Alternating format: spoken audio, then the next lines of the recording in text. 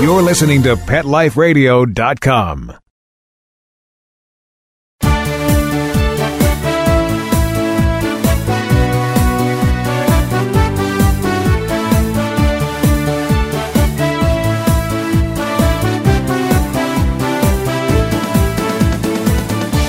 Hi, I'm Chris Onthank, your host for the Canine Master Radio Show. This week, we're going to talk about the service dog industry and to try to better understand the process of how you get a dog to become a service dog.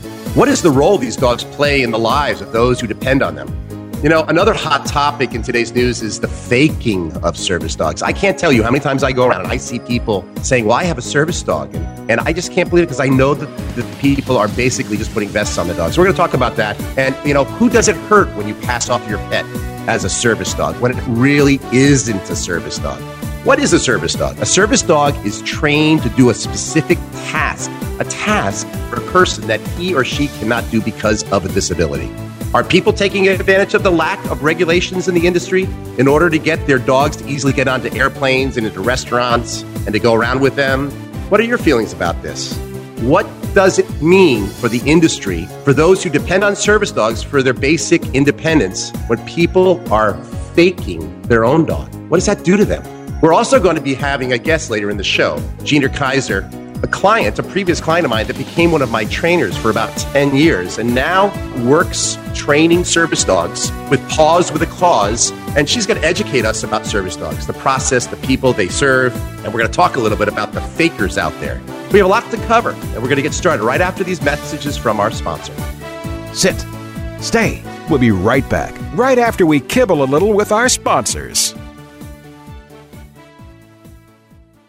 Put on a perfectly pawsome pet party. Having an awesome birthday or adoption day celebration for your four-legged friend? Or just want a fun excuse to throw a fun party with your friends from the dog park?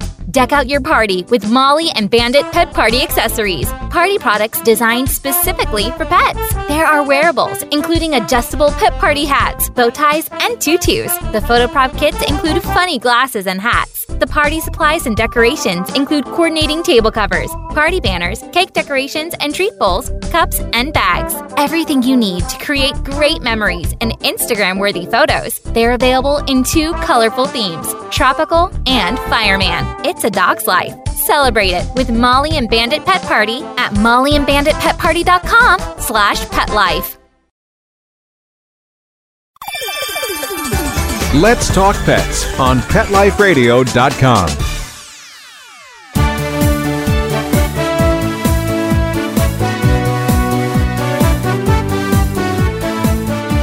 Welcome back. A service dog is a type of assistance dog specifically trained to help people who have a disability.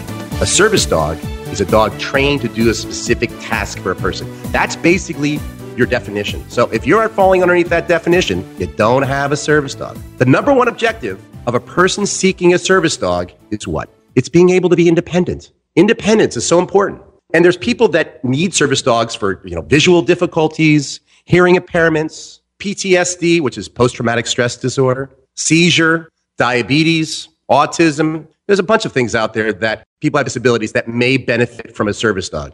These dogs can be trained to help in many different ways, such as, alerting people for help, alerting prior to a seizure. The dog starts to nudge you when he can smell that the seizure is coming, alerting to the changes in your glucose levels. It's amazing what dogs can do. Dogs also can open up the doors, the refrigerators, the drawers, turn off light switches, turn on light switches, pick up items, assist with mobility to help them. I've seen dogs pull people with wheelchairs. And, also to mitigate the challenges of post-traumatic stress disorder.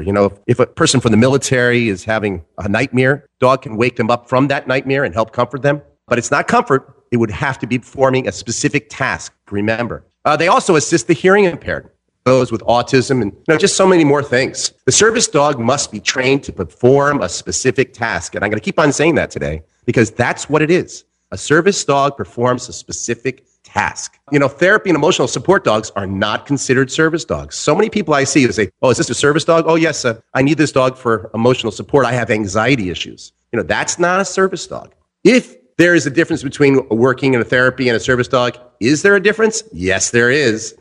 Just because I have a therapy dog, it's not a service dog. If I have a working dog, it's not a therapy dog, and it's not a service dog. Those are different things. Any dog's serving as a specific purpose that requires specialized training is considered a professional working dog. So a U.S. service dog is a dog that has been certified to do specific things such as search and rescue.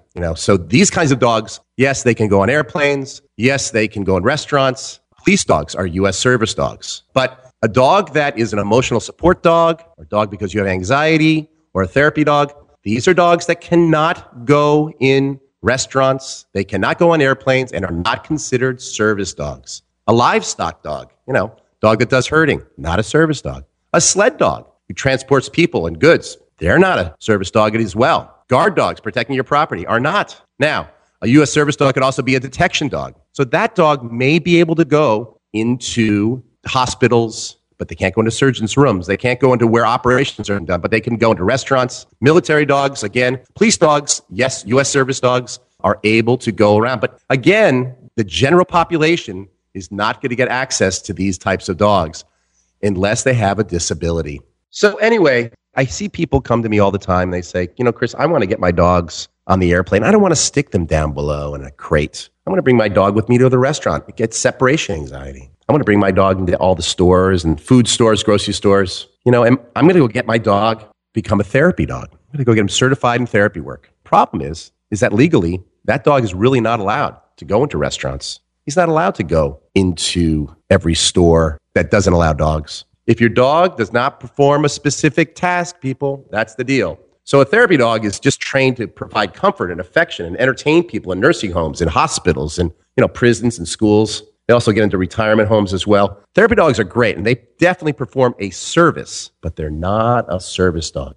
So what we're going to talk about now is service dogs are protected under the 1990, there's the Code of Federal Regulation for Americans with Disabilities Act, the ADA. And this grants specific rights and prohibits discrimination related to service dogs. This legislation provides access to service animals working with their humans in any area where the public is permitted. So this includes like malls and restaurants, theaters, hotels, amusement parks, and trains, buses and planes. Anywhere a disabled person goes, their service companion may follow. The animals aren't required to even wear special collars. And I think this is where we get into problems. They don't have to have a vest on. They don't even have to have a harness or a certification certificate. The ADA makes it unlawful to require proof of a disability or identification of a service dog. So if your dog is coming with you and somebody comes up to you and goes, hey, you can't bring your dog in here. And you can say, well, this is my service dog. They're not allowed to ask you, well, can I see your papers? They're not allowed to ask you what your disability is. By law, all they can say is your dog required because of a disability? So that's here. It's really specific to the questions that they can ask you. Is the dog required because of a disability? And you can say yes or no. Yes, it is. And then the person in the store or the restaurant can say, what task or service has the dog been trained to do? Now, that may give you a little bit of insight. Well, my dog, his task, he's been trained to nudge me when a seizure is coming on, something like that. But, you can't ask a lot of questions. A dog owner's answer to these two questions must be taken at face value. There's no proof that's needed. If a service dog is out of control and exhibits behavior like it's getting aggressive and starts to threaten people and people and the customers are getting upset, the law allows the business to ask the owner to remove the dog from the premises. That's it. As long as they still try to provide their service. For example, with, they have like takeout. Here, listen, I'm sorry, your dog is becoming misbehaved in the restaurant. Why don't we get you some food to go? They can do that. Otherwise, a business can risk accusations of discrimination, as well as charges, fines, and even lawsuits. So it's now time to take a quick break for our sponsors, and I'll be right back on Canine Master Radio. Sit, stay. We'll be right back after a short pause. Well, 4 to be exact. Does your dog itch, scratch, stink, or shed like crazy? Come to Dinovite for help. Order a 90-day supply of Dinovite. Dinovite is nutrition. Pick up 2 bottles of LicoChops. Get the 3rd bottle free. New improved LicoChops with omega-3, omega-6, vitamin E. And now, 6 extra direct-fed microbials. Even better for the digestive tract and immune system. Try LicoChops. Buy 2, get 1 free. At Dinovite.com. DINOVITE.com. Let's talk pets. Let's talk pets On Pet Life Radio. Pet Life Radio. PetLifeRadio.com.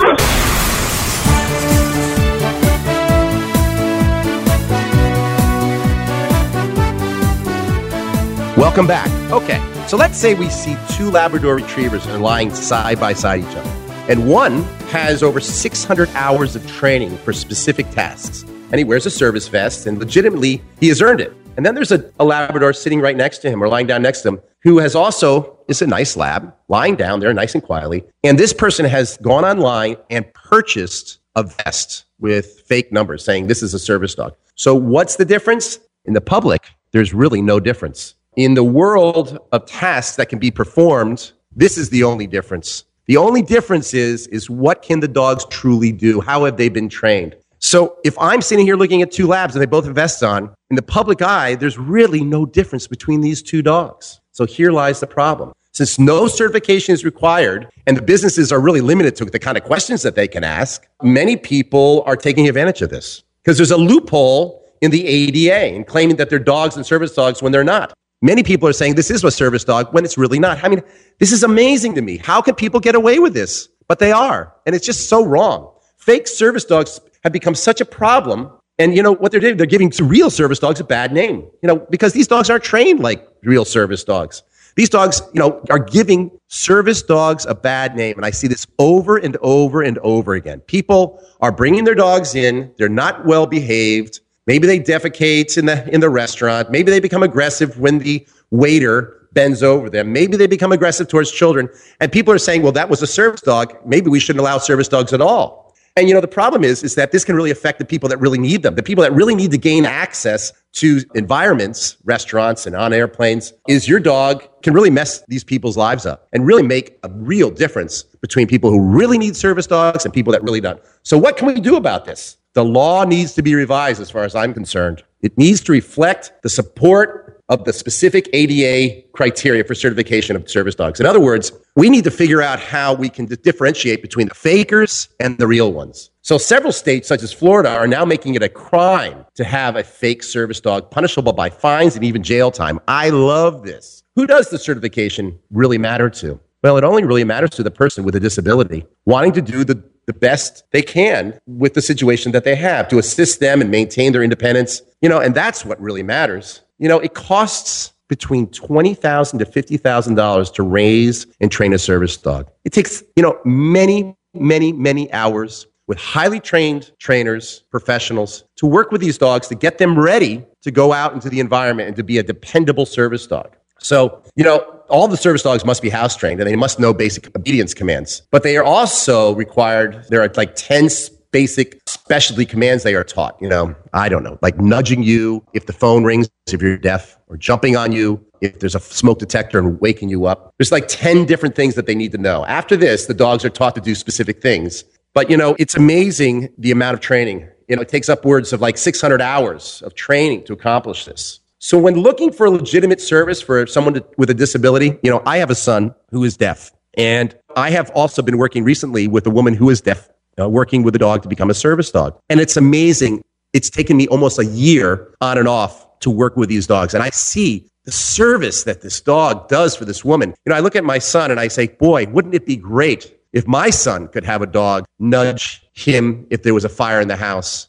Because smoke alarms are not going to be heard by a child. My son doesn't hear the phone ring. My son doesn't see a car coming from behind him when he's riding a bike or he's walking down the street. This is the kind of situation where service dog would be very, very helpful. What I would recommend is that you go to find a certified trainer, and they need to be assistant dogs trainers, and they need to be associated with the ADI in some way. That you can go to www.assistancedogsinternational.org, and that should get you where you need to be. The trainers there are credentialed through the yin yang, and they go through rigorous training themselves to learn how to train the dogs for the service industry. And so I recommend doing that. Organizations such as Paws with a Cause, they receive donations to help defray the cost of these dogs. And a lot of times these dogs don't even cost the owner anything. They're actually given to the person with the disability, which I think is amazing. So we have more resources for you online on our website, caninemaster.com. You can take a look at that. I now like to introduce you to Gina Kaiser. As I said, a longtime friend of mine who worked with me for years and a trainer who now works with Paws with a Cause. And she's joining us today. Welcome, Gina. How are you? Good. It's Chris. Chris, how are you? I'm doing great. How's it down there in Florida? Nice and warm? Oh, my God, the weather's gorgeous. You're so lucky. Our fall is low 80s. It's gorgeous here. Well, Gina, today on the show, we're talking about service dogs, and I'm really happy to have you on the show, and I really want you to tell me a little bit about Paws with a Cause and what you're doing there with them. Well, Paws with a Cause is a nonprofit organization that provides service dogs to those with disabilities to assist them with their activities of daily living and foster their independence. They're completely nonprofit.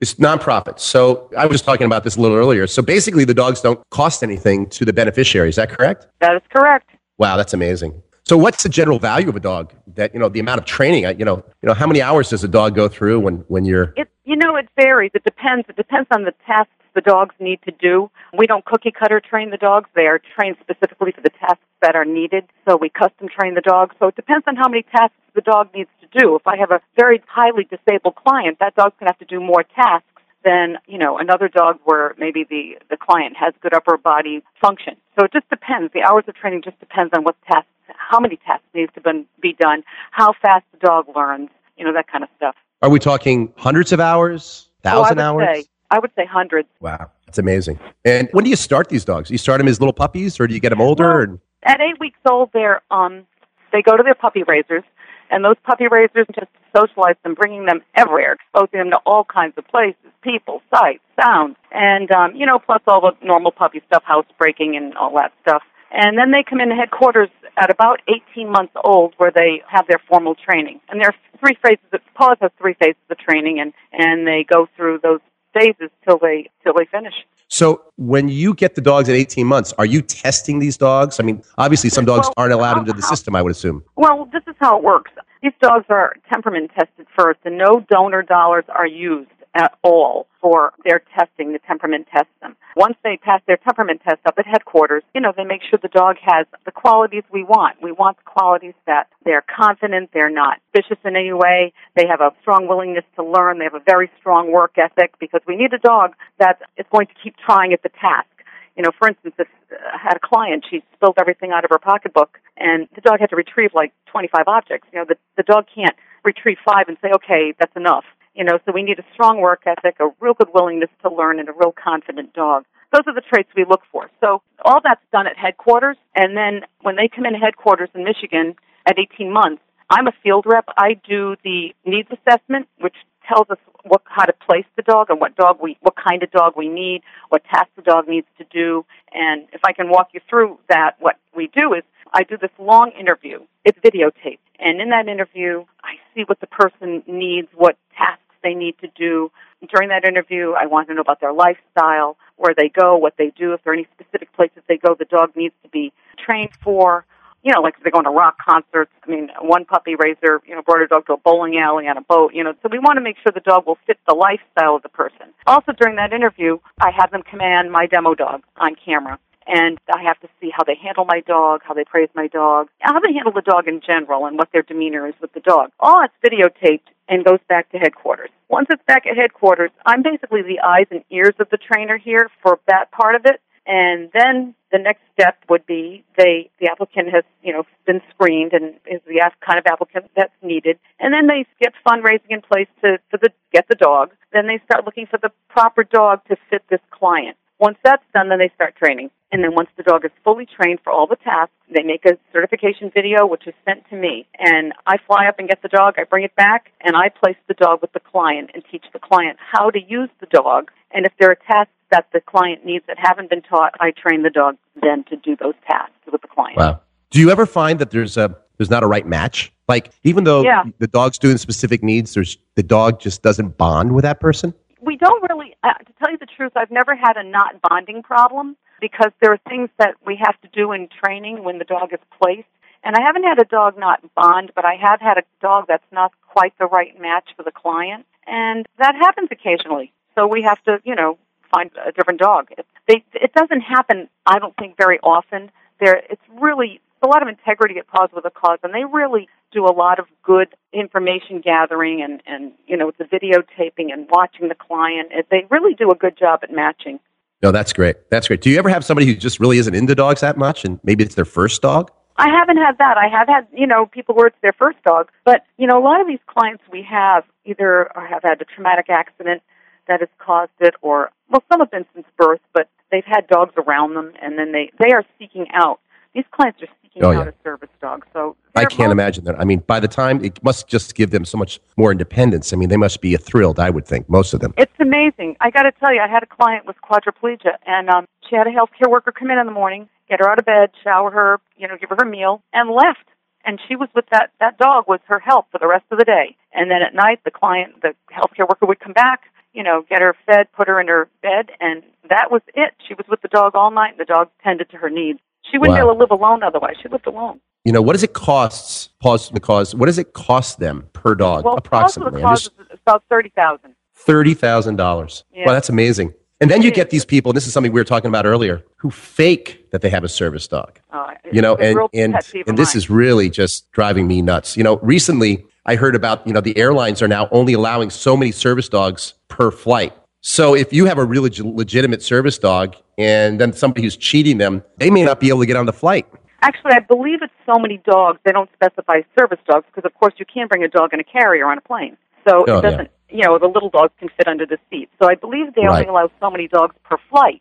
And if you fake, you have a service dog and they let the dog on, they can't get on the flight. Yeah, it's amazing. It might be so many service dogs per flight. I'm not sure about that. I do know there's a... Well, maybe you're right. I may have gotten that wrong. I don't know. I just know that there are so many dogs per flight, and you might be right about that. I know there's so many dogs, and if they take up those spaces, when I used to fly with my U.S. service dog, Sadie, they would always put me where there was leg room so that the dog could lie down because they didn't want the dogs up on the chair. So they would... Oh, no. The dogs cannot be on the seat. They have to be on the floor.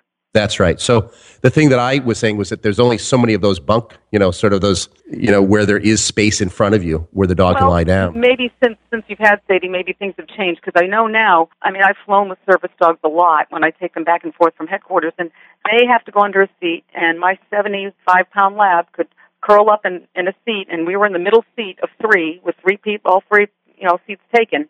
So they don't have to have a bulkhead. They can sit anywhere in the plane. Oh, that's great. They are trained to do that. The only law I know of is if there is an empty seat on the plane somewhere, it should be put next to me so the dog has more room. But if there's no other extra seat, the service dog must be under the seat. Can't believe he fit. 70-pound dog, he fit under there. That's amazing. Well, I only flew a few times with Sadie, and they always put me in the bulkhead right there so I could lie her down on the ground. Yeah, they try to, but they can't always. And these dogs are trained to sit anywhere in the plane and fly. So you do see these people faking their service dogs. Doesn't that infuriate you, Gina? Yeah, and it does. And I've started confronting people. I'll just go up to them and say, when I know it's not a service dog, it's like a papillon, and the person isn't, is obviously can hear because they speak to me. I say hello to them, and I know they can hear, so it's not a hearing alerting dog, and they have no disability I can see. And I'll say, "Oh, you have a service dog. Who's your certifying organization?" And most of the time they'll say, I'm a field rep within the service dog organization. Who certifies your dog? And they're like, Of course, everybody's petting the dog, and the dog's not behaving nicely. That is the huge giveaway. And everybody's petting the dog. Right, and the dog's not behaving well, pulling on the leash. And that's my bigger cue than whether the person, because there are disabilities that are not evident or obvious. So the big thing is the dog's not behaving well. And I'll say, how often do you have to recertify your dog? I don't know, because pause with a cause. Our dogs must recertify every 2 years, and to make sure they're working well and they're working well in public and working well for the client. And is that an ADA? Is that an ADA requirement, or is that just pause of the cause? That's just pause with cause. So what is the ADA requirement? Isn't that where we find the problems? Is that where the lacks? No, not necessarily. The American with Disability Act, I don't know what I think that's about how the accessibility of disabled people and I see. The ADI, the Assistance Dog International, they have certain criteria and that's who Pause with the Cause is affiliated. I shouldn't say affiliated with, but they follow their guidelines and we. So is there, with the ADI, is there a certain, you have to certify your dog every so often, recertify? I don't know. I don't know. I'd have to defer to Pause for that information. I just know that Pause, as a field rep, I have to recertify dogs every 2 years. Trainers have to recertify every 3. So why does the ADI, or the ADA, I guess, not require you to walk around with a certificate that tells you have a certified service dog? Well, I am provided that by PAWS.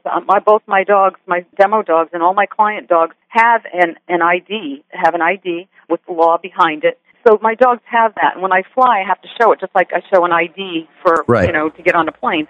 So my dogs carry that with them in their capes, but there is no governmental certifying requirement. There's the law, the actual law, which the ADI doesn't have any, right to make laws. Only the government can do that. There is no law saying... So how do we get this law passed? How do we get these fake service dogs? I guess through lawmakers. It would have to be through governmental agencies. I know Florida, at least Florida has passed a law down here where it's against the law to pass your dog off as a fake service dog. Right. So I just think that there must be a way to fix this issue because it's becoming everywhere terrible. I go. It's terrible. Everywhere I go, I see it. Yeah. It's really terrible. I see it all the time. And the biggest mistake people make, I think, well, it's not the biggest mistake, but it's one of the mistakes they make. They think emotional support dogs, ESDs, are service dogs, and they're not. No, right. They have to perform a task. Exactly. I ran across a lady at a trade show recently, and dogs weren't allowed into the trade show. And she said, well, this is my emotional support dog. And I said, well, what tasks does it provide? And she goes, well, it makes me feel better, and I need her next to me because I have, anxiety issues. Well, that's not a service dog. But no, because to be a service dog, what does the dog do to mitigate those anxiety issues? For instance, if you had a PTSD dog, for instance, okay, and that veteran or a person with a PTSD, if they have bad nightmares, and the dog's task is when the person thrashes in bed, the dog jumps on the bed and wakes the person and distracts the thing. Or an anxiety issue would be if someone gets anxious in a crowd and gives the dog a command and the dog gets them to someplace open. Those are tasks, not just because your dog is next to you feel good. Okay. So you could have an emotional support dog. It could be a service dog if it did a task. It has to do a task. And I'm not sure what the ADI requirements are. I know our dogs have to do several tasks, not just one. Right. Wow. Well, Gina, there's so much to this issue, and I really appreciate you coming on the show today. Well, thanks for having me. Thanks for letting us know what a real service dog is, and I hope you're doing well. And stay nice and warm down there as we freeze our rear ends up here in the Northeast. It is nice down here. I can't lie. Come visit. Okay, Gina. Big hug to you. Big hug back to you, Chris. Thanks a lot. Bye-bye. Okay, well, that was great to have Gina Kaiser on the show today, And that's it for today. And I really hope you found our show pretty interesting. Would love to know your comments. Please, I know this is a very heated issue, and have you join the conversation. You can always email me at chris@caninemaster.com. And be sure to visit our website, caninemaster.com, CANINE master.com. So send me your videos and photos so I can see what's going on with your dog, and I'll help you master that solution. Bye for now, and see you next time on Canine Master Radio, where I will continue to help you master the relationship with your dog. Let's Talk Pets, every week on demand, only on PetLifeRadio.com.